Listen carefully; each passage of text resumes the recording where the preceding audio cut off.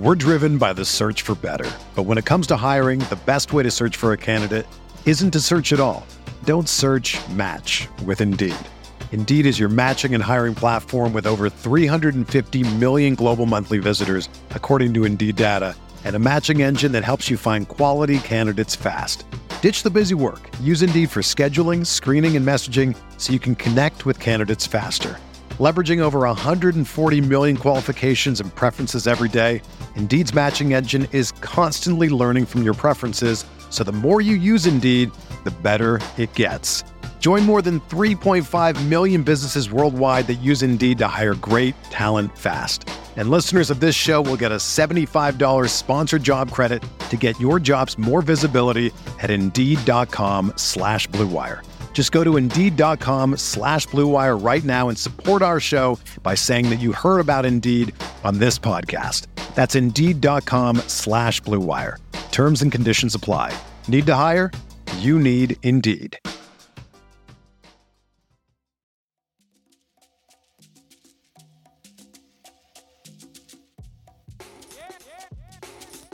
This is the Sixth Man Show, an Orlando Magic podcast, with your hosts, Luke Sylvia and Jonathan Osborne, covering all things Magic basketball. By fans, for fans. Go Magic. What's going on, Orlando Magic fans? You guys are back with the Sixth Man Show. Today is October 6th, 2022. Jonathan Osborne here, joined by producer Kevin Tucker. Kevin, what's going on, bro? Greetings, Jonathan. Greetings to everyone, Magic fam out there. Glad to be back, and glad to be today. We're recording this on Wednesday, October 5th, which means we're exactly 2 weeks from opening night. I'm very excited, super excited. Kevin, you were flying solo this time last week. How was that? Did you have fun recording that pod? I did have fun. It was something a little different, It's kind of talking to yourself for about 40 minutes, But no, it was good. Good to get to kind of share some thoughts. You guys have talked about a lot of things over the course of this offseason.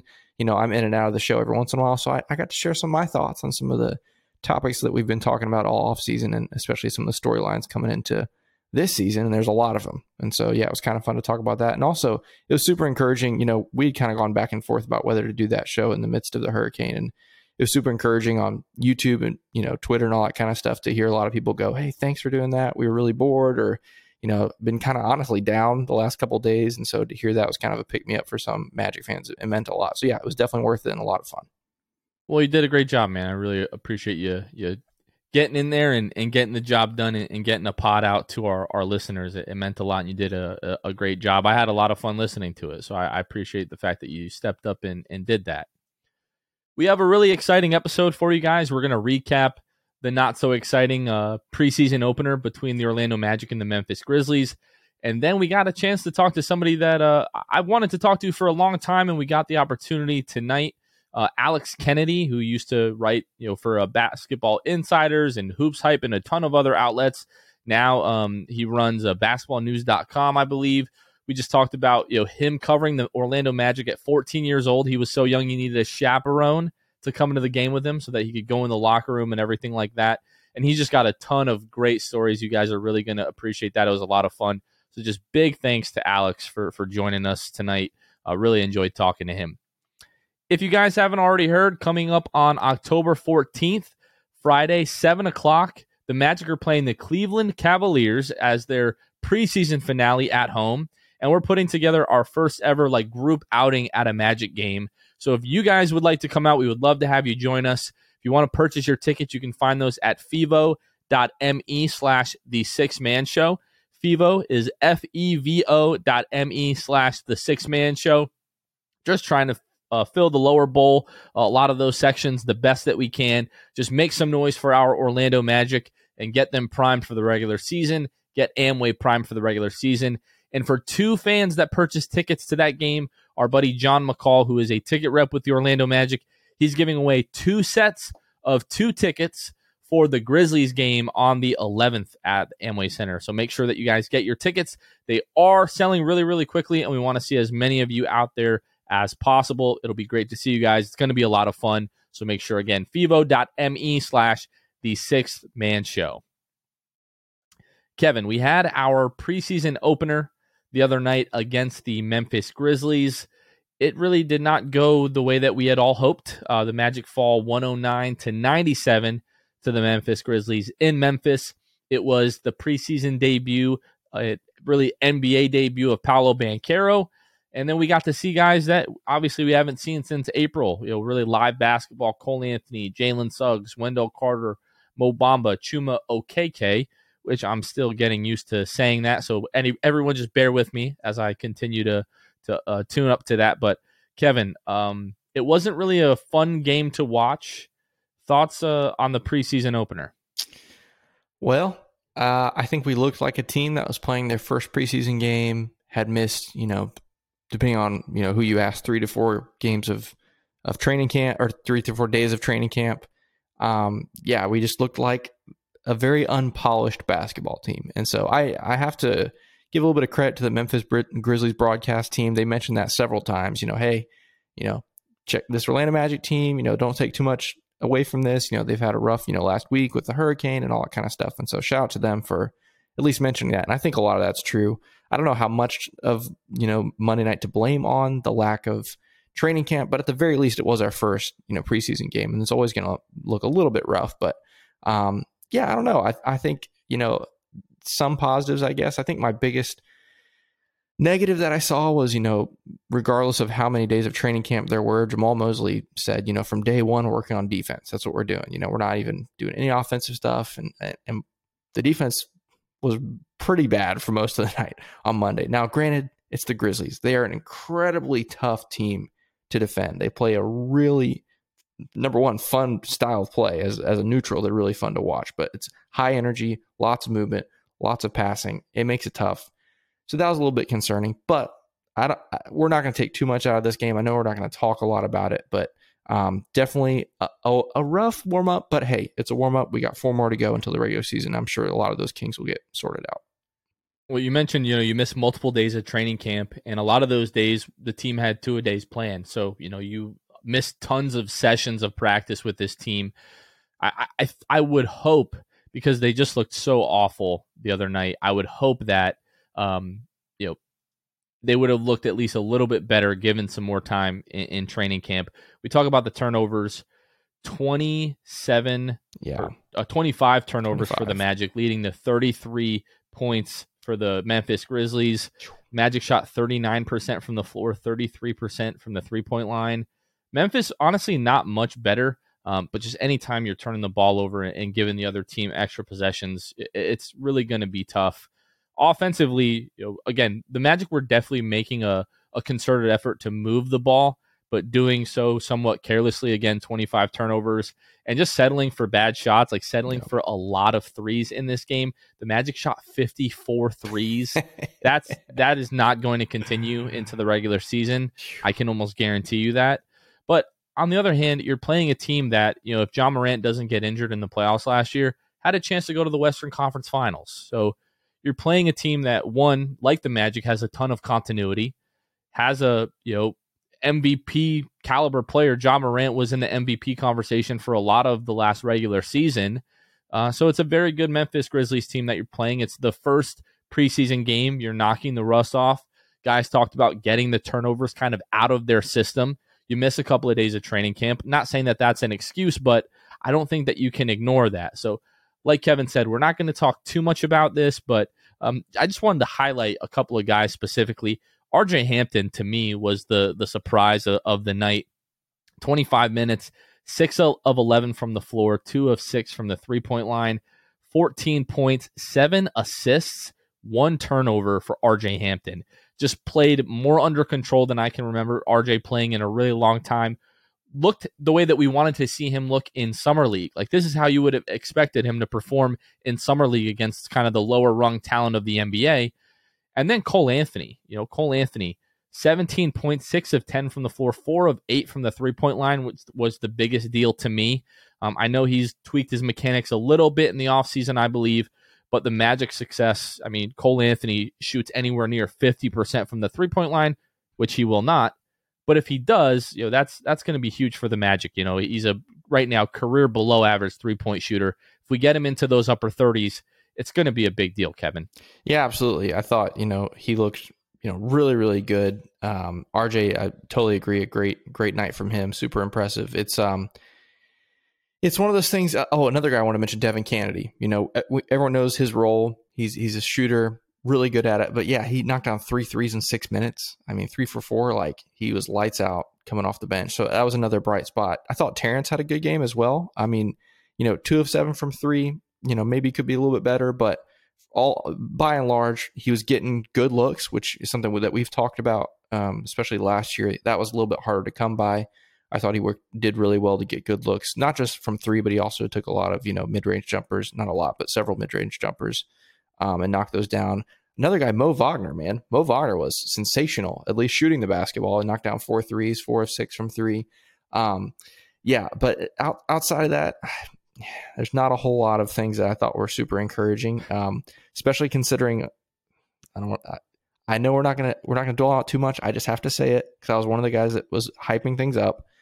Bol, his first appearance, played 20 minutes, didn't knock down a field goal, had 1 free throw, over 2 from the field. He did have 6 boards, 2 assists, 2 turnovers, a foul. Just have to mention it. We're going to mention the highs, we're going to mention the lows. It's something to keep an eye on. We said Bol's a mystery. We'll continue to keep an eye on it. I really, really wanted Caleb Houston to knock down his first, at least get his first points in the NBA, preseason, and he wasn't able to do that either. So, yeah, a lot of offers when you look at this box score, which isn't great. But like I said, we've got 4 more games, and especially the next one. We'll talk about that Thursday. Well, tonight, as you guys are listening to this, against the Spurs, probably the most winnable one on our preseason schedule. The Spurs are not good. Even Popovich said it himself, which was kind of crazy for him to say that. But yeah, so hopefully we'll look a little bit better on Thursday night. Well, I mean, some of those performances that we just highlighted, Devin Kennedy, RJ Hampton, Terrence Ross, Moritz Wagner, if you go down, and you never want to look too deeply into a single game's Sure. box plus minus, but I mean, +7, +4, +7, +1, +9, +2, +2. That's the bench. You look at the starters, -18, -18, -23, -18, -20. Now, sure, our starters are going up against Memphis's starters, but I think really the starting lineup looked the ugliest, just kind of the most disjointed, unorganized offensively, just not really sure what to do with the ball. Sure, they were moving the ball around a ton, but just weren't able to get any penetration. You could tell that by the 54 threes that they jacked up. But, I mean, Cole Anthony, Jalen Suggs, Paolo Banchero, these are all guys that we've talked about that they can get to their spot at any time that they want, and we didn't really see too much of that from this game. So, again, don't want to dive too deeply into it, but we wanted to highlight the bad, the good. Today and last night, really, or the last couple of days, we're recording this Wednesday, you just seen people losing their minds after one preseason game, just how this team is going to be garbage, how we need to tank. I know we want to talk a little bit about the G League Ignite versus the French professional team, the Met 92 or whatever they are. That game was a lot of fun, but everybody just calm down, okay? Like Kevin mentioned, you miss a couple of days in training camp, you miss multiple training sessions. Guys were supposed to run 2-a-days. There were some bright spots. Guys definitely looked rough, but it's one preseason game. You can't take anything from any one single game in the NBA. We say this all the time during the regular season. You blow a team out, you don't want to get too high. You want to move on to the next game. You get blown out, guess what? You play again tomorrow night. It's one game. It is one preseason game against a very good opponent who had already played a preseason game, by the way. Right. So just everybody relax. Now, if we look terrible against the Spurs, we might be having a different conversation here, but let's get a couple of preseason games out of our system before we start jumping to conclusions. I do want to touch on one other thing from this game. It's something that you and me and Luke have discussed. Do we want to talk about the starting lineup that was deployed that game? I guess we should. So, yeah, I think we have to. That was one of the biggest question marks, and still is, coming into the regular season for all Magic fans. Who's going to start? Especially because, especially right now, we don't know who's healthy. Opening night, we hope Markel's healthy, all that stuff. But the starting lineup that was rolled out on Monday of Cole, Jalen, Paolo, Wendell, and Mo Bamba surprised some people. I think surprised Jonathan. What were your initial thoughts on that, and I guess your thoughts on the starting lineup going forward? With what we know. Well, to be honest with you, like Monday night, I slept pretty well, like in regards of the starting lineup. Like no Franz. So, okay, like you throw Mo Bamba in there. He's played a lot with this unit. He's familiar with, the scheme that they're looking to play with, the style of play that they're looking to have. He's played next to Wendell Carter Jr. before. Paolo Banchero can really play with anybody. So I wasn't all that concerned about it. Then about Tuesday morning, Luke and Kevin start throwing out the ideas of like, oh no, this is going to be like, he might intend to start Mo Bamba like in the regular season. And then I just really started sweating, just thinking about like the style of play that we want to have, what is valued in today's NBA when we talk about winning at the highest level. It's having positional versatility up and down the lineup on both ends of the floor. Mo Bamba isn't exactly what I would call the most versatile defender or offensive player. On offense, we know very much Mo Bamba is going to, set some screens and he's going to post up at the 3-point line, hoping that he can just get a rhythm spot up shot. On defense, we know he's going to guard the other team's power forward, and then if a guard tries to come into the lane or the other team's center tries a little, hook move, he's going to come over and try to get a weak side block. Like we know that's what we're going to get out of Mo Bamba. It just, to me, doesn't really line up with what the team is looking to do long term. To me, if it's Markelle, right, when he comes back, if you're going to start Cole or Jalen, I think there's an argument to be had for both of those guys next to Markelle. But then it's a no-brainer. It should be Franz, Paolo, Wendell. Starting five should be Markelle, Franz, Paolo, Wendell, and then really whoever else you want to throw into that 2 spot, really other than Mo Bamba. But yeah, I wasn't worried about it. Kevin and Luke got me worried about it. Kevin, what do you think? To be fair, when I brought that up in our conversation, it was based on what we saw last year. Last year we talked about this. It was this time last year that Coach Mosley started rolling out the Bamba, Wendell Carter Jr. Lineup that really kind of surprised all of us, and we thought, yeah, okay, that's cool. We'll see how that works out. And then it actually, statistically, worked pretty well over the course of the regular season.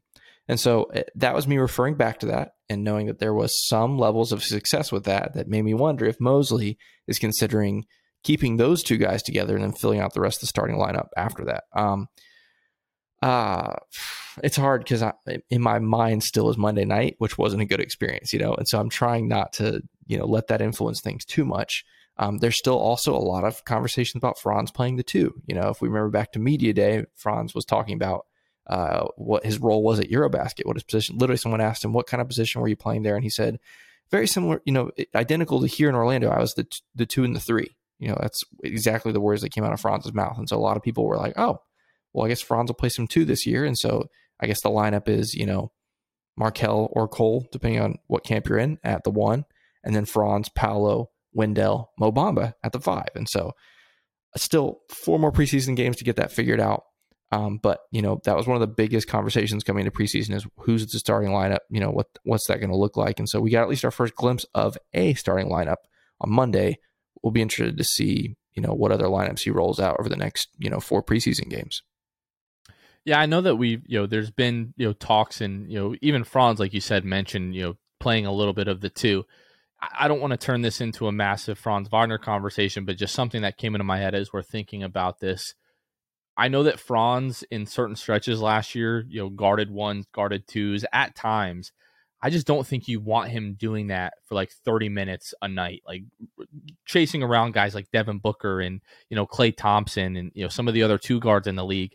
Because that's just going to drain him, like right. In my opinion, at 6'10", chasing those guys, and he's still got we're expecting him to have a fairly significant output offensively. So I don't know. I'm worried now, to be perfectly honest with you, because I hope that's not the case. These guys, Jamal Mosley gets paid a lot of money to coach this team. He knows far better than I do, but it just doesn't really align with what we've heard and kind of the way that they've been building this team to run that kind of lineup. And I just want to point out here, in terms of like the starting lineups that we saw last year. So the first game, we saw Terrence Ross, Gary Harris, Wendell Carter, Franz Wagner, Jalen Suggs. The second game was Etuan Moore, Gary Harris, Mo Wagner, Mo Bamba, Cole Anthony. The third game was Terrence Ross, Gary Harris, Wendell Carter, Mo Bamba, Jalen Suggs. So pretty close to what we saw in the regular season. And then the final game, Gary Harris, Wendell Carter, Mo Bamba, Cole Anthony, Franz Wagner. We know that Jalen missed that game with a non-COVID illness, so he probably would have started that game in Gary Harris's spot, as it was kind of the dress rehearsal before the regular season. So all that to say that the first preseason starting lineup doesn't really have typically any bearing on what we're going to see in the regular season. Now, that could not be the case, and it could be the lineup that we saw on Monday. I would be a little bit surprised by that, but who knows? Yeah, so if you come to the six-man show outing against the Cavaliers on October 14th, then you could see the potential starting lineup in person with other six-man show listeners. Do you like that plug? That was perfect. That was perfect, Kevin. Thank you. Let's talk, because, again, there's a lot of speculation and people jump to conclusions after Monday night's preseason game. Tuesday night, we got to see Victor Wembanyama face off against Scoot Henderson, who, for as long as I can remember now, have been the number 1 and 2 ranked prospects in this upcoming draft class. Both of those guys looked incredible. Kevin, what were your thoughts? The first thoughts before I even talk about, those guys as draft prospects, this game was very hyped up, like a lot. And more often than not, things that are really hyped up don't ever live up to the hype. But that game was awesome. It was so entertaining from the jump.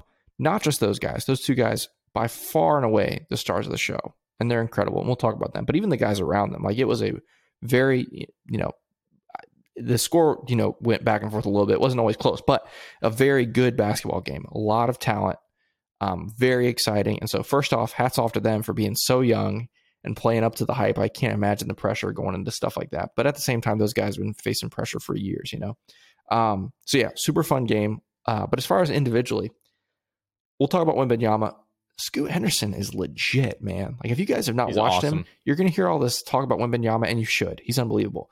But Scoot Henderson is legit, and probably in most other drafts would go number 1, like guaranteed. He's unbelievable. Not just talented, really fun to watch. Like, a really fun basketball player. And so whoever gets him next year is going to be, really, really pumped. But yeah, Wembanyama, man, that dude, I know we talk about the Greek freak, but this guy's a freak, like, in the best sense of the word. Like, we've never seen anything like it before. Yeah, if you're talking about comparisons, like, he's kind of close to Giannis. Like, if you think about tall and lanky and can handle the ball and all that kind of stuff, but he's different even from Giannis. Like, obviously he's got range that Giannis doesn't have already, stepping out and shooting threes.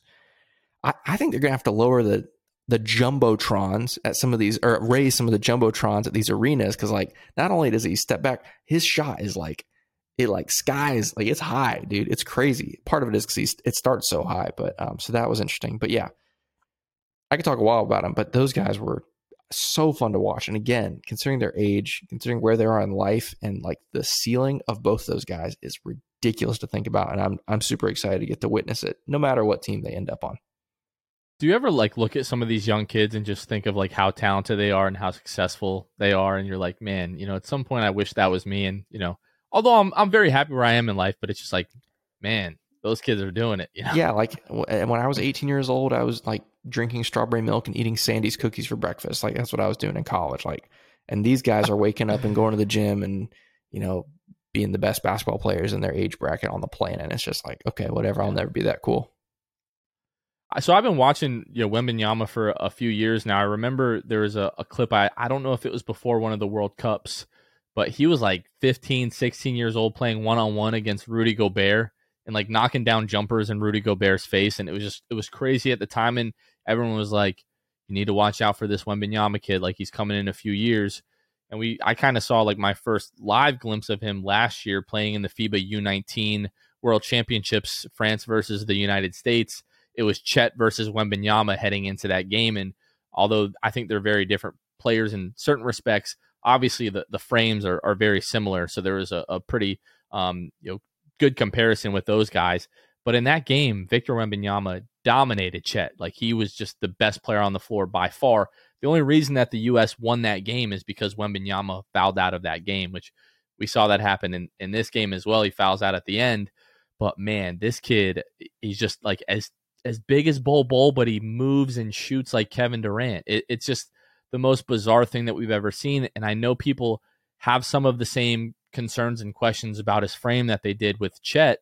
And, some of those are, based or not. In fact, you see that Chet has now had the injury to his foot, but Wembanyama to me looks more like Giannis did this, slight frame back in, what was it, 2013.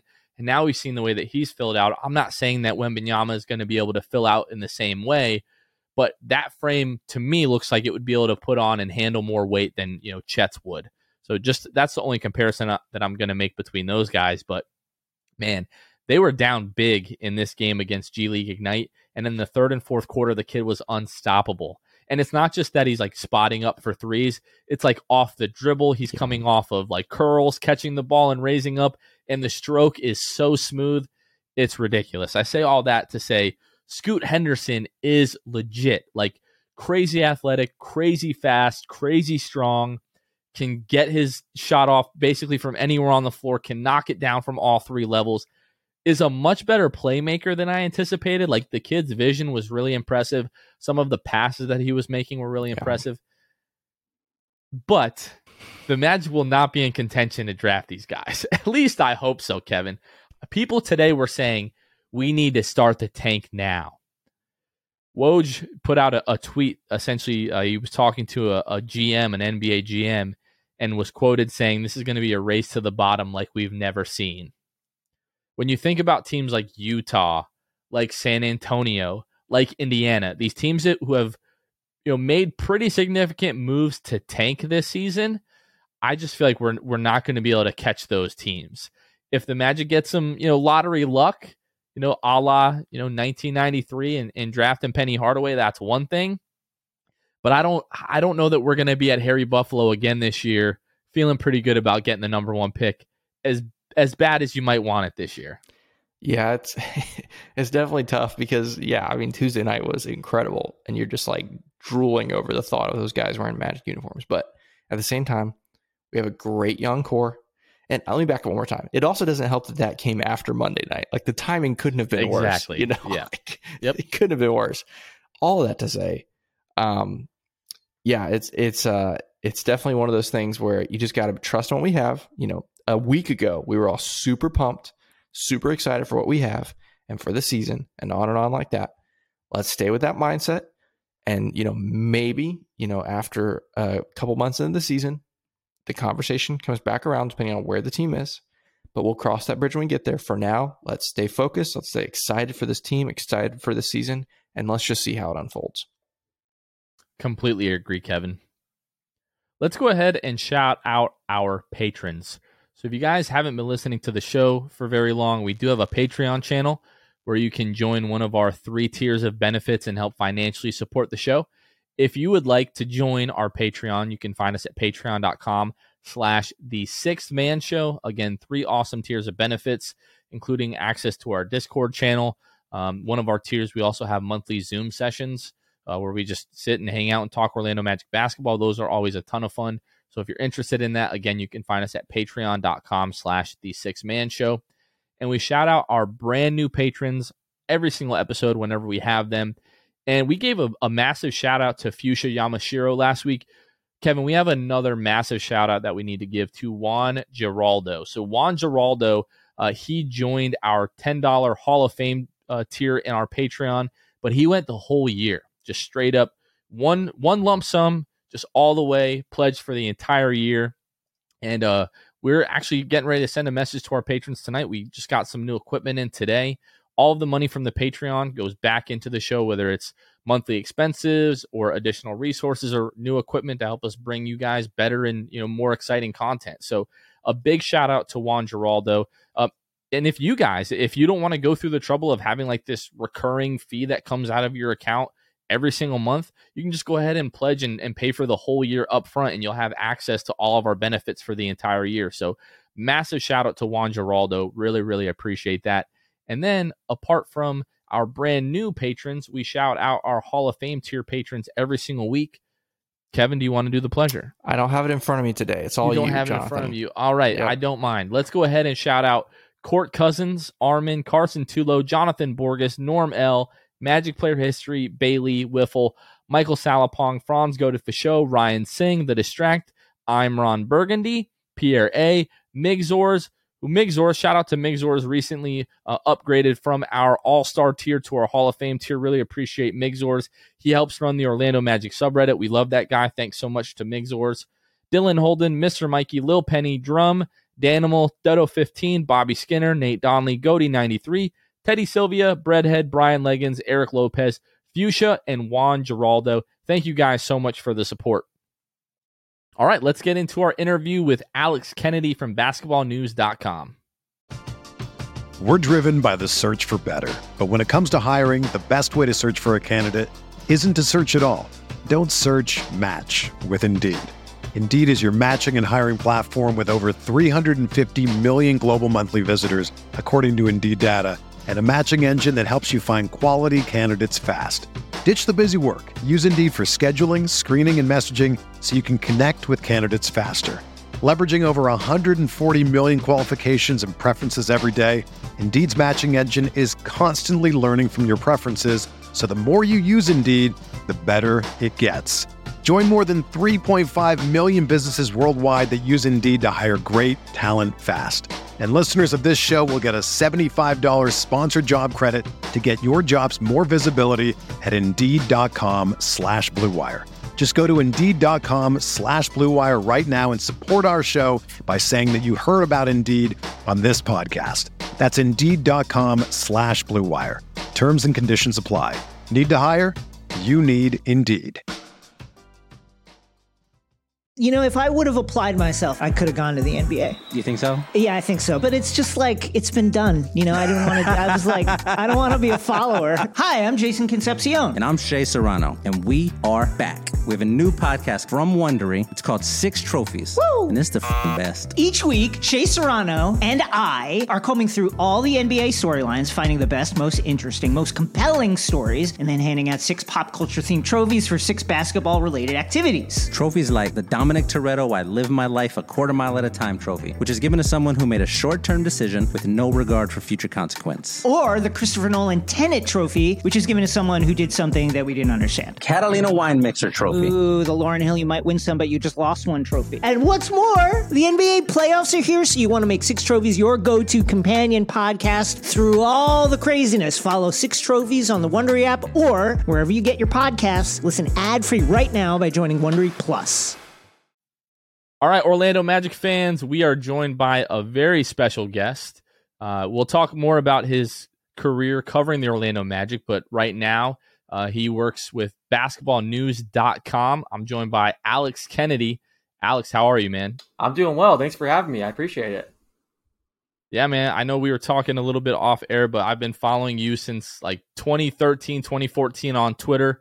You know, the different outlets that you've been with, it's been really cool to kind of follow you and just see your growth over time. I know you're from the Tampa area as well, so I've always noticed that about you. You've got the Tampa Bay, the Buccaneers, the Brady 12 on.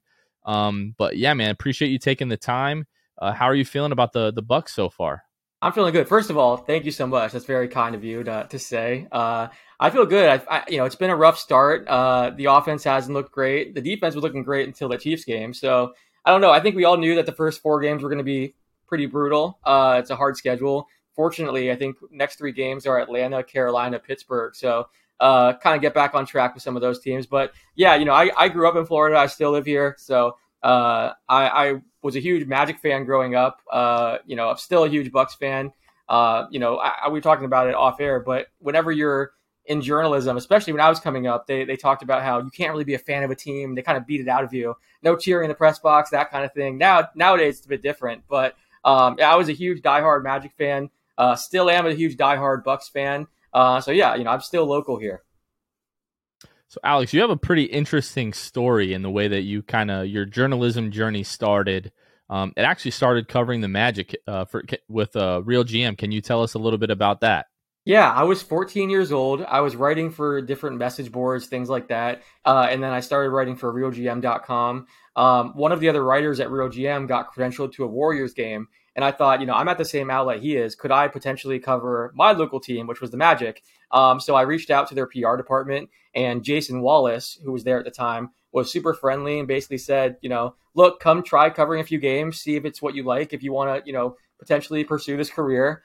Because I was so young, I had to actually bring my dad with me to the games, which looking back, very embarrassing. But it was such a cool experience. And I just couldn't believe that was actually a job. Like, you got to go to games for free, get great seats, go courtside before and after the game, go in the locker room, talk to the players. Like, it was like my dream job that first time I did it. So I kept doing it for the first 2 or 3 years. I just tried to stay out of the way and kind of, not be like that annoying, obnoxious kid. So I was just super quiet, kind of watching the other writers and learning from them, just seeing how they asked questions, what they did. And then by the time I was 18 or 19 years old, it almost became an advantage for me because I was around the same age as some of the younger players. So, we were listening to the same music, had some things in common. And I noticed that they'd rather talk to me sometimes than some of the older writers that maybe didn't understand them as well. So I started to kind of build some relationships with different players throughout that time. And that's how I got my first full-time writing job at the time, it was called Hoops World. They were owned by USA Today Sports. So, I was getting some one-on-one interviews with players, some breaking news. Like I would text with different players, their agents about free agency or trade rumors and things like that. So it went from kind of me just being the young kid, and at that time, there were certain players that were really cool to me. Like my first ever interview was with Jameer Nelson, guys like Tim Duncan, Grant Hill, Kobe Bryant. They would talk to me. And part of it was because you don't want to be a jerk to the little kid. So it went from me just kind of being the little kid in the locker room to by the time I'm 19, 20 years old, I'm starting to break some news and kind of develop those relationships with guys. So yeah, it kind of ended up working out in my favor, and it led to my first full-time job. So you mentioned, the first game, obviously, you're 14 years old, your dad had to chaperone. What was that experience like for your dad? Have you ever had that conversation with him? Yeah, he's from Philadelphia. He's a huge Sixers fan, so he loves basketball. So he thought it was really cool too. We had went to some Magic games as fans. He's a huge sports fan. So growing up, we were always trying to go to different basketball games, whether it's USF Bulls, college basketball games, NBA games. So for him, he was thinking, this is amazing. We literally get to go courtside, talk to the players, go in the locker room. He was in the locker room. He would just kind of stand to the side, let me do my thing. He wasn't trying to get in the way. But there was definitely times where, I'd be talking to a player and, he would kind of just take pictures or he'd get to say something to the guy. So he thought it was cool too. He basically thought, my 14-year-old son just figured out a way for us to get free tickets. This is kind of a cheat code. So he had a good time. I do thank him though, because I lived in Land O'Lakes at the time, and that's an hour and a half, 45-minute drive. A lot of times on work nights. So we weren't getting home at times till 1 a.m. So I think it was really cool in the beginning, and then over time, because for a while there I was covering 2 to 3 games a month. Usually I would get the games when it was a small market team, so they had extra credentials, or it was a holiday game, so people just didn't want to be there. They wanted to be with their family. But yeah, I would cover 2 or 3 games a month, and he was willing to drive me over there, so it was pretty cool. Unfortunately, growing up in Newport Richey, I know that hour and 45, 2.5 hour sometime drive from Pasco County out to Orlando, so I know that all too well. Yeah.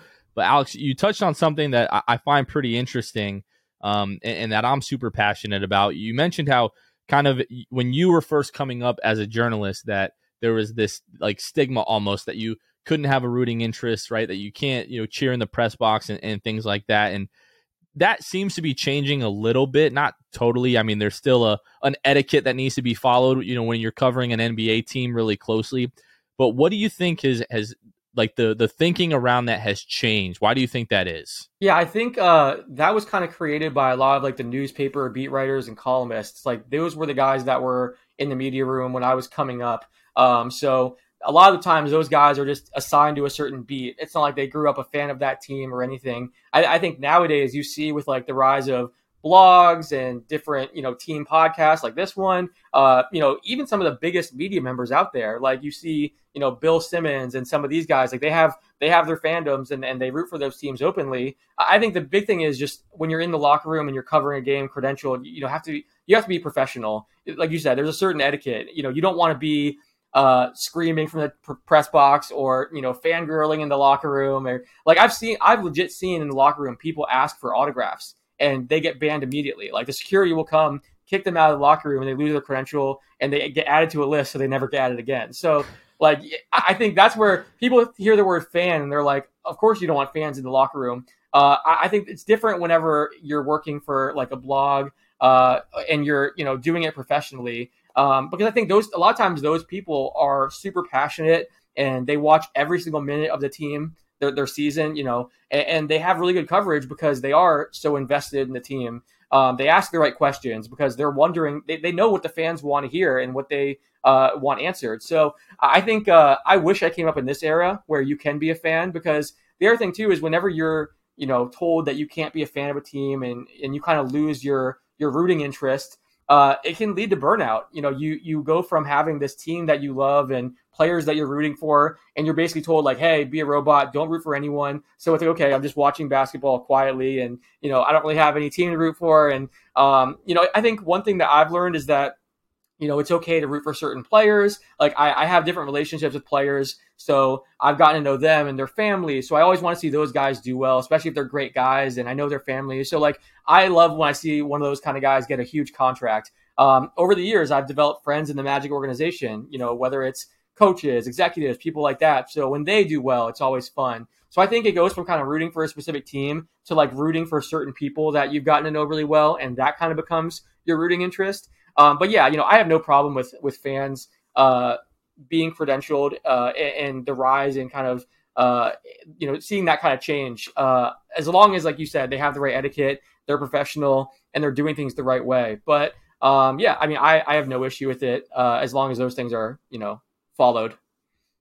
Yeah, you certainly can't be yelling in the locker room. We can't have any of that. And I know, you probably feel like you're a little bit too far gone, but there's plenty of room back on this Orlando Magic bandwagon. If you want to, pick up the blue and the white pinstripes again, we're here for you anytime you change your mind about that. But I love it. I know that, you talked about covering the team back in the early, 2000s, and, you covered like the Dwight Howard teams, Jameer Nelson, JJ Redick, some of those guys. And you mentioned that you have some stories about those guys. I was just wondering if you wouldn't mind sharing maybe a couple of those. Yeah, sure. My first game I covered ever, I mentioned my first interview was Jameer Nelson. So I walk in the locker room, I'm 14 years old. I asked him if I can interview him, and he was amazing. He was the nicest guy, and, gave me like 15 minutes. We're talking. And after the interview, he was like, those were great questions. And he's like, are you getting paid to be here? And I was like, no, I'm just doing it for experience, trying to see if I want to do this for a career. And he's like, no, that's not acceptable. I need to be your agent. I need to represent you. You need to get paid. I'm talking to your boss. Like, he was joking around. It's like every time I would see him, you joke about how I should be getting paid and I need to bug my boss for a raise. Steve Francis was really cool. Every single game after he finished his post-game scrum in the locker room, he would walk out with me to the parking lot where, like the player parking lot. And he would ask, did you get all your questions in? Like, he knew I was nervous. I think he could tell, like, I was a little kid and didn't want to, chime in when all these reporters are trying to ask their questions and write on deadlines. So he would like pull me off to the side and like give me one-on-one interviews so I could get some practice in asking questions. And it's cool. I had him on my podcast a year or two ago, and I was able to tell him like how much I appreciated that, because that was like a really cool thing for me. Because he was a star of the team at the time. He was an all-star caliber player. Like, for him to kind of make that time, and I mean, he didn't think he was gaining anything out of it. He was just being a nice guy that was helping a kid who was doing interviews. So that was really cool. I got to meet Kobe Bryant at a really young age, which was awesome. I got a one-on-one interview with him. I was emailing his PR director for like months and months and months. And then when they came to Orlando, they had an event for him. It was like the Boys and Girls Club of Orlando. They were giving him like a key to the city,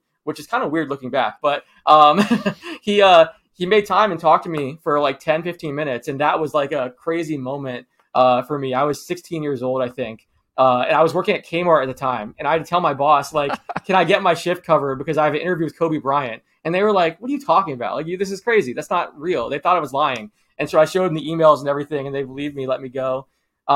This is probably my best story. Kyle O'Quinn, when he was on the Magic, he's good old Kyle. He's the best. Like, I have so many Kyle stories, but I got to know him during his pre-draft process. He was working out at Impact Basketball in Las Vegas. And I went out there for like a week, got to know all the players that were at Impact. And one day he invites me and my boss, Steve Kyler, to dinner. And we had kind of been hanging out with him in the gym and stuff like that, getting to know him pretty well. So we go to dinner, we show up, and there's a bunch of people there. And we're like, what is this? Like, we thought we were just meeting up with you and like another player or two. It turns out it was like Floyd Mayweather's sister's birthday party. So we show up and like all these people are there. And he's like, oh, you want to come with us afterwards? Like, we're going to 24-hour fitness to play pickup with Floyd. And I'm like, wait, what? So we get in the car, we drive over to 24-hour fitness, and Floyd Mayweather pulls up in this ridiculous like Maybach. Guys pour out of it, like his like security and stuff like that. And he proceeds to play pickup with Floyd. It's like 2 a.m. at 24-hour fitness. It's Kyle O'Quinn, Ashton Gibbs, Xavier, forget the guy's last name, but it's like 4 or 5 like future NBA players, Floyd Mayweather, and then like a group of random college kids. And it was so funny watching. It was Floyd and the NBA guys against these random kids. And they're just like blocking everything, dunking on dudes. Floyd was actually really good. He had a good handle. He was quick, like super athletic, obviously. And at one point during the pickup game, Floyd goes up for a layup and a guy tries to block him and like gets Floyd in the head with an elbow. And like for a split second, you could see Floyd was like, his eyes changed and was like, this dude just hit me. And that kid got so scared and immediately started apologizing, like, sorry. And then Floyd was like, oh, okay, and starts laughing, like kind of laughs it off and was like, oh, okay, it's like that. But like, you could tell for a second, like that kid's life flashed before his eyes. So, and then we ended up going back to our hotel. We were exhausted, but Kyle, the young guys, I think Jared Dudley was there. They all went back to Floyd's house and like ended up staying overnight and seeing all his cars and everything. So like to this day, Kyle came on my podcast about a year or two ago and we talked about it and he was like cracking up about the story. But he's one of like the most charismatic, funny people I've ever met. Not even just NBA players, just people in general. There was one time, this is the last story, these are a lot, but no, you can keep going. This is great. One time, Kyle O'Quinn noticed that he printed out a picture of Vooch's girlfriend and put it in his locker and like had some kind of like message on it. And he basically left it there to see like how long it would take Vooch to notice that like he supposedly had like a picture and like note from his girlfriend. And he leaves it there and like I think like a week goes by and then like Vooch spots it and he's like, what is that? He's like, oh, it's this girl I'm seeing. Like makes him think that he's like talking to this girl and like knowing all along is Vooch's girlfriend. And like he just had so many like pranks and stuff like that. He's a really funny guy. Like Kyle's the man. And then the last thing I would say is like the Dwight Mayer situation was just like crazy. That like every day things were changing. At one point it seemed like he's going to the Nets, and then there was the whole opt-in situation. Like going through that was wild. And yeah, just talking to everyone involved and like there's so many things like behind the scenes that like have still not come out about stuff that happened. Like some of the crazy stories from behind the scenes during that whole situation. But that was probably the craziest time. Like it was weird going to every Magic game and there's just tons of national media from ESPN and Yahoo and all that like at the games just because they all want to see what's going to happen with Dwight. But yeah, Dwight's rookie year was my first year covering the Magic. So, you know, I kind of missed that Tracy McGrady era. And then during the whole Dwight era, you know, I was there. But yeah, those are some of them. But yeah, there's been a bunch of guys over the years that like I've gotten to know pretty well. It's been pretty fun. Yeah, I have no idea how we're going to follow up 24-hour fitness with Kyle O'Quinn and Floyd Mayweather. I got a chance to meet Kyle O'Quinn. This is at a fan event years and years ago. I won tickets to a Magic game from the Magic on Twitter, and part of that was like a Q&A with some of the players afterwards, and it was like Tobias Harris, Kyle O'Quinn, and Kyle was so nice. There must have been like 60 or 70 fans there. He stayed the entire time, signed every autograph, took every picture, talked with every fan, just a super, super nice guy. We definitely miss him in Orlando. Again, I'm just sitting here thinking, trying to rack my brain how we're going to follow up Floyd Mayweather. That's just the craziest story I think I've ever heard. But Alex, I want to talk to you more about the current construction of the Orlando Magic. You know, you've had a couple of tweets recently about how exciting the young core of the Magic are going to be. And I just wanted to ask you, like, what are your current opinions on the team? What players really excite you about, you know, on the Magic? Yeah, I love the direction that they're heading. I feel like there's more excitement about this current young core than we've seen in recent years. Like, you know, I've obviously covered a number of different eras of Magic basketball, and I feel like just talking to friends of mine, fans, seeing kind of reaction on Twitter, it feels like right now is kind of the most like hope and optimism and excitement that fans have had in some time. Would you agree with that, first of all? Yes, yeah, absolutely. Yeah, I would definitely say since Dwight left, this is absolutely the most excited fans have been. I think it's going to be a lot of fun, and I think this young core is one of the best in the NBA. You look at, they just have so many talented young players. I was looking at the roster earlier. They have 12 guys who are 24 and younger, and 17 players who are 25 or younger. So I love that they've just stockpiled young talent. I think they've done a great job of kind of not only, adding draft picks and stuff like that, and hitting on some of their draft picks, but finding young talent from other teams as well. Like a lot of guys that are just kind of low risk, high reward. Like Wendell Carter Jr. was fantastic last year. I was really impressed with his breakout. We actually had an article at basketballnews.com by Mark Schindler, who does a great job. He interviewed Wendell one-on-one and kind of talked about his breakout and wrote about how he was shooting the ball better from three and like kind of firing from three without hesitation. His handle had gotten tighter. He was super efficient on twos. He actually almost broke the Magic single season record for field goal percentage from 2-pointers last year. He came within like 0.2 percentage points of Dwight Howard. So, I mean, he was really, really good last year. Obviously I love Paolo. I think that was a great pick. You look at this team last year, they were dead last in the NBA in points per 100 possessions. Offensively, they needed some help. So I know a lot of people thought they were going to go Jabari, but I think they looked at Paolo as someone that can, be that leading scorer, that superstar type player they can build around and kind of be the focal point of the offense. And then sure enough, we saw in Summer League, he looked great. And I think, that pick makes a ton of sense when you consider the pieces around him and just kind of how they can develop together. I think Wagner's amazing. I'm a huge fan of his. Like entering the NBA, I thought he was going to be like a high floor type player and like a really good defender. But what he did last year, I can't believe the success that he has as a two-way player. He looks like he could become, a star player, like an all-star caliber guy, which is so exciting. I just love this team. I think, again, I mentioned not only the draft picks, but like even going out and trading for a guy like Markelle Fultz, who you didn't have to give up much. There's tons of upside there. He's obviously had some issues and stuff, but in terms of injuries and things there. But I'm excited to see what he can do this season. Like there's so many young guys in this team that it's hard to even touch on all of them. The Jonathan Isaac thing is weird. I want to get your thoughts on that because it's been so long now. I know recently they came out and said, still no timetable to return. He's out indefinitely. It's just crazy. Like I saw the stat about how, or the like a tweet about how he got injured before Joe Burrow, and Joe Burrow has since come back, led his team to the Super Bowl, and played. Like it's just kind of crazy to think that he went down in the bubble and is still dealing with that same injury because of setbacks. Yeah, I mean, we got a chance to talk to Jonathan at Media Day, and if you ask me, from my perspective, he seems like he feels like he's ready. So obviously, he was coming back from the ACL in the 2020-2021 season that was shortened, wasn't able to make it back. Then we thought, maybe we were going to see him last season, and I think it was in March. So he injured the left knee in March. He had a right hamstring injury that he had to undergo a procedure for, and the timetable on that, I believe, was like 4 to 6 months, like the total rehab from the hamstring injury. So at this point, he's gotten through all of the elements of the rehab. Like he's running, he's jumping, he's shooting, he's playing one-on-one, he's defending, at multiple positions in different drills. But his body hasn't gotten to the point where he's able to do that like consecutive days or at enough consecutive days to where the training staff is like, okay, we can get you in, full court activity. The impression that we got at Media Day was that it shouldn't be too much longer before he's starting to be like reintegrated, into practices and things like that. Now, how much is too much longer?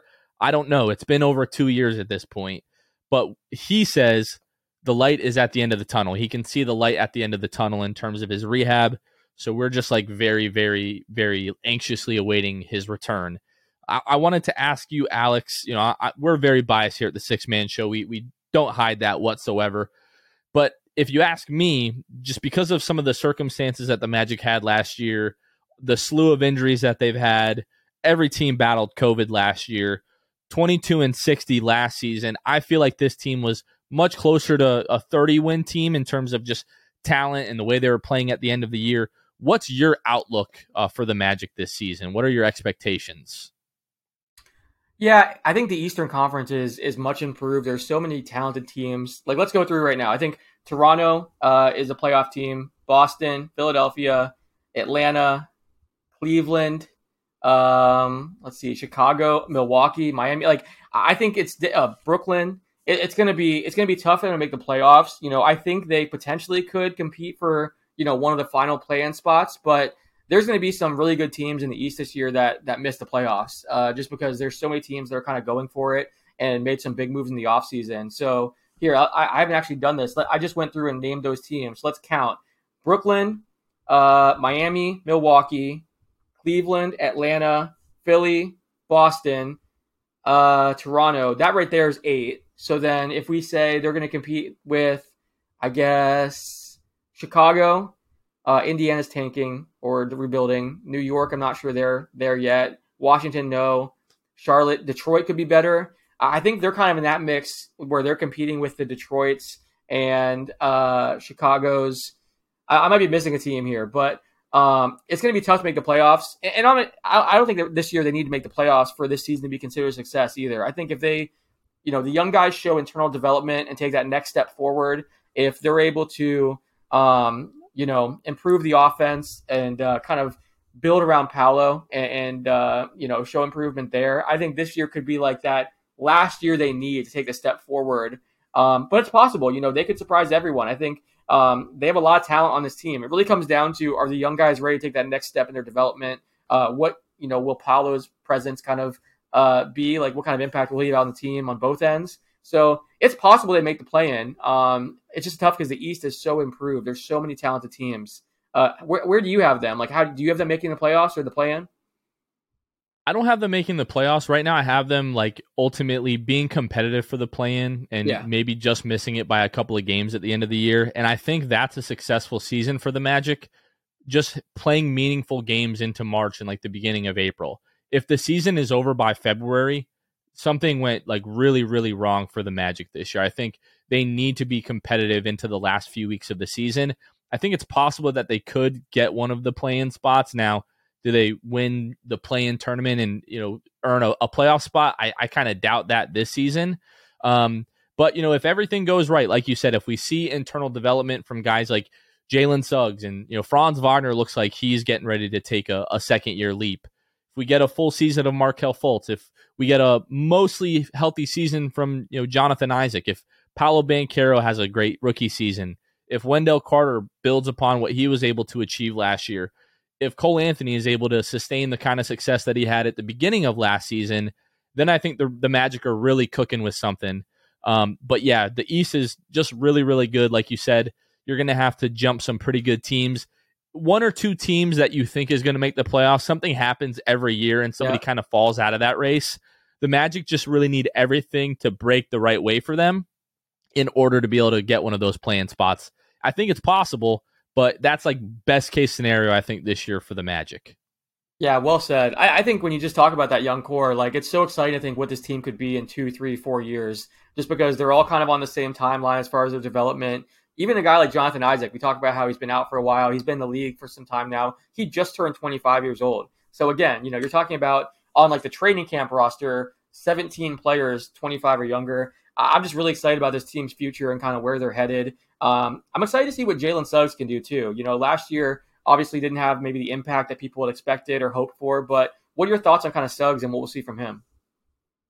Well, I mean, offensively, definitely there was a lot of struggles there, a lot to be desired, but defensively, like in my opinion, he was borderline elite, from a perimeter defender last year. A lot of the metrics that you look at, like, he's grouped with guys, like Lonzo Ball, who wasn't, healthy the entire season, but guys like Drew Holiday and Patrick Beverley, some of these other guys that we think of as elite perimeter defenders, Jalen was guarding the other team's best, guard every single night, night in and night out when he was healthy. If he can make some strides offensively, lower the turnovers, increase the efficiency shooting, behind the arc, I think we can see a big leap out of Jalen Suggs. But right now, there's just so much going on at that guard position. Markelle Fultz is dealing with a broken toe, so we're not seeing him right now in training camp or the preseason. So what's the lineup going to look like when he's back? Cole looked really, really good in our first preseason game. So it's super exciting, but at the same time, I do not envy Jamal Mosley for the decisions that he needs to make in terms of where he's going to plug these guys into the lineup here. Alex, one of the last things I wanted to ask you about is, we talk about the future of the Orlando Magic. there still is a chance that they're a lottery team again this season, and hoping for a high draft pick. We own the Bulls pick this year as well. Depending on how healthy that team can be, that pick might be looking really good for us as well. As we record this Wednesday night, last night on Tuesday, we got to watch Victor Wembanyama and the team that he plays for in France face off against the G League Ignite, Scoot Henderson in Las Vegas. What were your thoughts on that game and those prospects? That was so much fun. I mean, I think the number 1, number 2 pick are pretty much a lock at this point. We'll see what order. I think it's going to be pretty tough for Victor not to go number 1. I mean, he's been on, people in NBA circles have loved him for like several years now, just with the upside, and he's starting to put it together. He can dominate on both ends. He's just a generational prospect. We don't see guys like that come along very often, as far as not only the size, the length, and the defensive dominance, but also being able to pull up from 3. Like, he makes the game look so easy. It's not really fair. So, and then I think Scoot, he's a great player too. Like, I've been talking to some people today, and they were blown away with what he showed last night. Like, obviously Victor kind of stole a lot of the headlines and played really well, but I mean, Scoot is a fantastic player. I love his confidence. We did a feature on him about a year and a half ago at Basketball News, where he talked about how he wants to be one of the greatest guards of all time.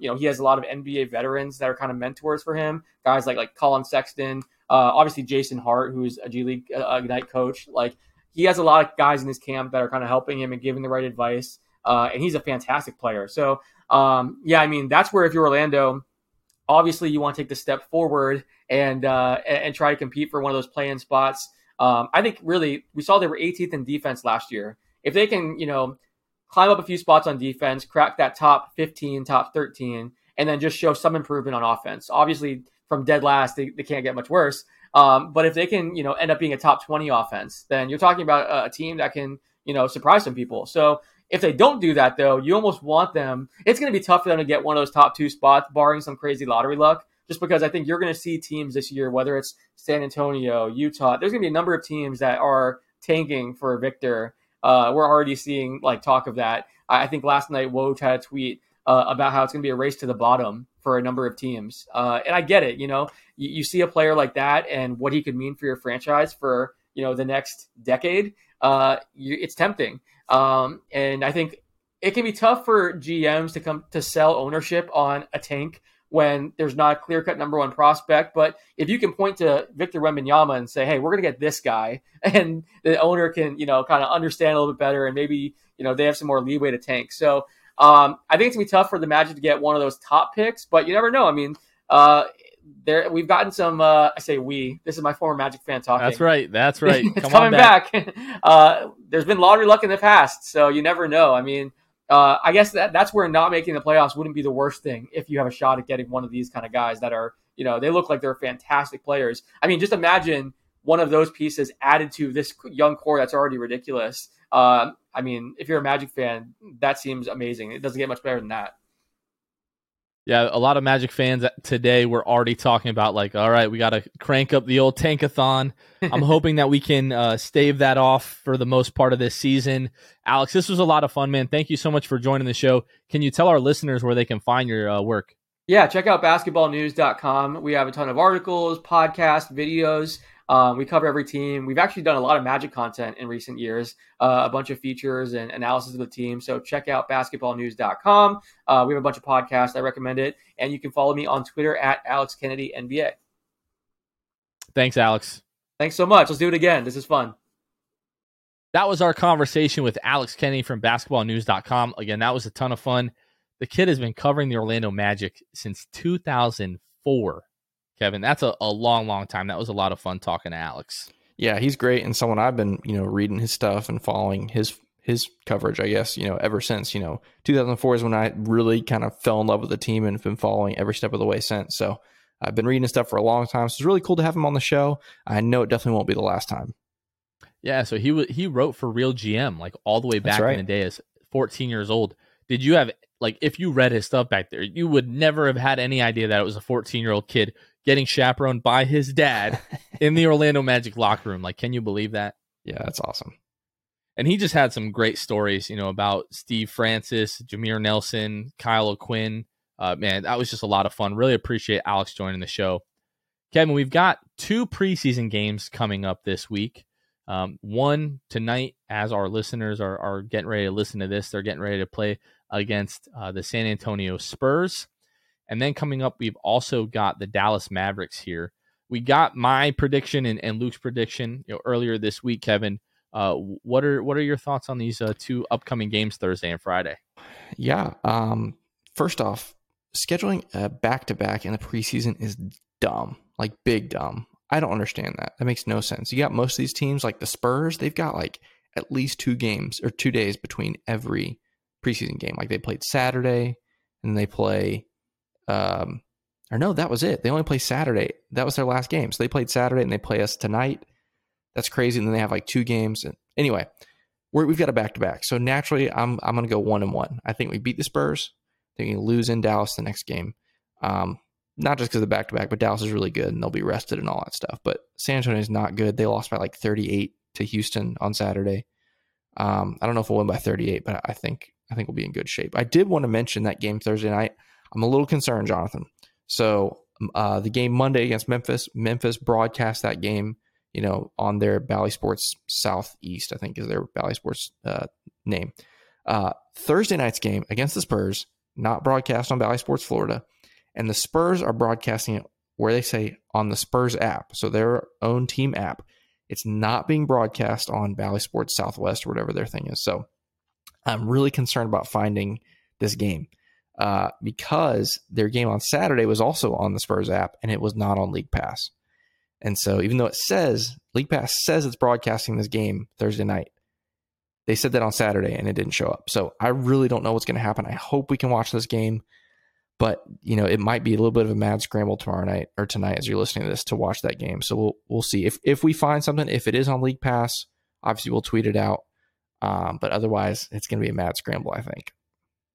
Well, Luke Sylvia, he kind of put the message out on the last episode to reach out to his personal DMs on Twitter for anybody that was looking for a link. And he hit us up. He's like, I've got like 15 people DMing me right now. So I might be sliding into good old Luke Sylvia's DMs and finding some less desirable ways to watch this game. But hey, you got to watch the Magic, you know what I mean? And, yep. There's a lot of people that love League Pass. I can tell you from experience from Monday night, there's a lot of people that hate League Pass. And we'll see what happens with this game, but hopefully we can find a way to watch our Orlando Magic. I remember, like 4 or 5 seasons ago, finding this janky link when they were playing in Charlotte. And it was just like the video board view of the game the entire time. No view. Commentary. The Jumbotron view, exactly. There was no score. Like it was terrible. There was no score at times, I should say. Right. Half the time we're like, okay, what's the score of this game right now? What's going on? But yeah, just get it together, folks. We want to give you money to be able to watch our teams. Please stop making it so difficult. It's 2022. We really don't appreciate that. What are we doing? It's 2022. Like, you know how hard it is to set up a camera and like plug it into the internet and just say, hey, watch us. It's stupid. I don't know. I know there's all kinds of politics and rights involved and everything, but I mean, come on. If you and I can put this together right now with this camera and put it on the internet, I would think the multi-billion-dollar organization of the NBA and these different teams could figure it out too. It's frustrating. If we can figure out a live stream to the NBA lottery watch party from Harry Buffalo from my Lenovo Yoga laptop, these teams can figure out how to stream a freaking preseason game. Right. Yeah. It's Am I right? So we've got a pretty big announcement, as we start to get closer to the end of preseason here in the next week or so. Coming up on October 19th, opening night for the Orlando Magic, not at home, but on the road against the Detroit Pistons. We are partnering with the Orlando Magic to put together a watch party that night. So at 6:30, starting at 6:30, downtown at the Elixir on 9 West Washington Street in Orlando, Florida, we are going to have a watch party. The menu at this place looks ridiculous, Kevin. Anytime we have one of these watch parties, my first instinct is to go in to take a look at the menu to see what I'm going to be eating that night. I can guarantee you I'm ordering the patty melt, cheddar and fontina cheese, caramelized onions, house aioli on grilled sourdough bread. So this is, again, at the Elixir, downtown Orlando, 9 West Washington Street, Orlando, Florida. 6:30, the game starts at 7, so make sure that you guys come out, man. We're trying to get more events like this out in the city. We're trying to get people in the community riled up about this team. You talk about wanting to fill the Amway with Magic fans. This is how we start doing that. So we want to do as many of these events as we can. So make sure that you guys come out. It's going to be a lot of fun. Yeah, and listen, this one of the other big reasons why we're trying to get this stuff going now is because I think like most Magic fans, genuinely believe in where this team is going. And for us to have this fan base be where it needs to be when the team is good, we have to start now. Like, we know the team's been bad for a long time, but we see the light at the end of the tunnel. And so now is the time to grow this fan base again organically, not just in number, but in like passion, right? And that's where this comes from. You gather around with other Orlando Magic fans and you spend the night, hanging out, talking, watching the game. It just builds a sense of community and camaraderie, and that carries over into not just the community, but into the arena. And as the team grows, we grow. It's all part of the plan, man. All right. So it starts today, starts now. So be there, come check it out. Elixir, it's going to be great. And I can tell you, like, the atmosphere that just naturally takes place in these kind of events it's addictive. And I know this for a fact because we had plenty of people that came out to the draft lottery watch party from like my personal life that didn't really care about the Magic, but were there because it was a big event for me. It was a big event for the show. And after they came up to me, they're like, man, I can't wait for this season. This was so much fun. Any event that you guys have, let us know. We'll drive out to Orlando. So fans really can be created at these events. Like, if you come out to that game, that watch party against the Detroit Pistons, and you bring somebody that doesn't care about the Magic, if Paolo Banchero hits a game winner and we all go freaking crazy in the Elixir, guess what? We have a Magic fan for life. So that's what we're trying to cultivate. So please make sure that you guys come out. I just want to mention again, partnering with the Magic and Michelob Ultra for this event. It's going to be awesome. Yeah, and I'll just say one more thing on this. I know, but I'm just passionate about this. All right. All of us, like, if you're listening to the show, you're a diehard Magic fan, right? Like, you care about the show, especially if you're listening now. We're all the way at the end of the episode. But if you're like us, you are usually mocked and made fun of for being a diehard Orlando Magic fan, right? Or at the very least, you're just the only one that like the only one in your family, only one at your workplace, at your school, whatever it is. And so to be in a room full of, insane lunatics like us that all love this team, for better or worse, for richer or poorer, it's really empowering and it's fun. And you're like, hey, I'm not the only one here. And, or I'm not the only one around, all that kind of stuff. And so it's really cool. People literally make friends at this stuff. We've had people that, meet and then now they're friends and they hang out and all that kind of stuff. And so definitely be there. It's the start of something cool. And we're definitely excited to be a part of it. That was inspiring, Kevin. Like, I got the chills like midway through that. I'm freaking pumped right now. So make sure you guys come out. It's going to be a lot of fun. And then the 19th, 2 days later, me and Kevin are going to be in Atlanta watching our Magic take on the Atlanta Hawks. So if you guys are going to be at that game, would love to say what's up to you guys. And then I'm catching a flight the next morning to come back, fly into Tampa to drive to Orlando to cover the game and watch the home opener against the Boston Celtics. So it's going to be a lot of fun. Man, they're also, by the way, I saw this on Reddit too. There are a lot of Magic fans going to that Atlanta game. So seriously, if you are going, let us know, hit us up. Maybe we'll try and find whoever's going to be there and do like a little meetup and take pictures and hang out or whatever. But a surprising number of people are going to be in Atlanta for that game. So it should be fun. Super excited for that. That is going to do it for us this episode. For Kevin Tucker, this has been Jonathan Osborne. You guys are listening to The Sixth Man Show. We will catch you guys next time. See ya. Thanks for listening to The Sixth Man Show. Be sure to subscribe on iTunes and Spotify to get new episodes downloaded directly to your phone. If you enjoyed the show, please take a minute to give us a 5-star rating and a review. It helps out the show a lot. Follow us on Twitter, Instagram, and Facebook at Sixth Man Show. We'll catch you guys next time. Go Magic! Let's go Magic! Let's go Magic! Let's go Magic! Sick of being upsold at gyms? My guy, you're currently a base member? For $90 more, I can upgrade you to our Shred membership. For $130 more, you'll be a Swole member. And for just $300 more, you'll reach Sweat Platinum. At Planet Fitness, you'll get energy without the upsell. Never pushy, always free fitness training and equipment for every workout. It's fitness that fits your budget. Join Planet Fitness for just $1 down and $10 a month. Cancel anytime. Deal ends Friday, May 10th. See Home Club for details.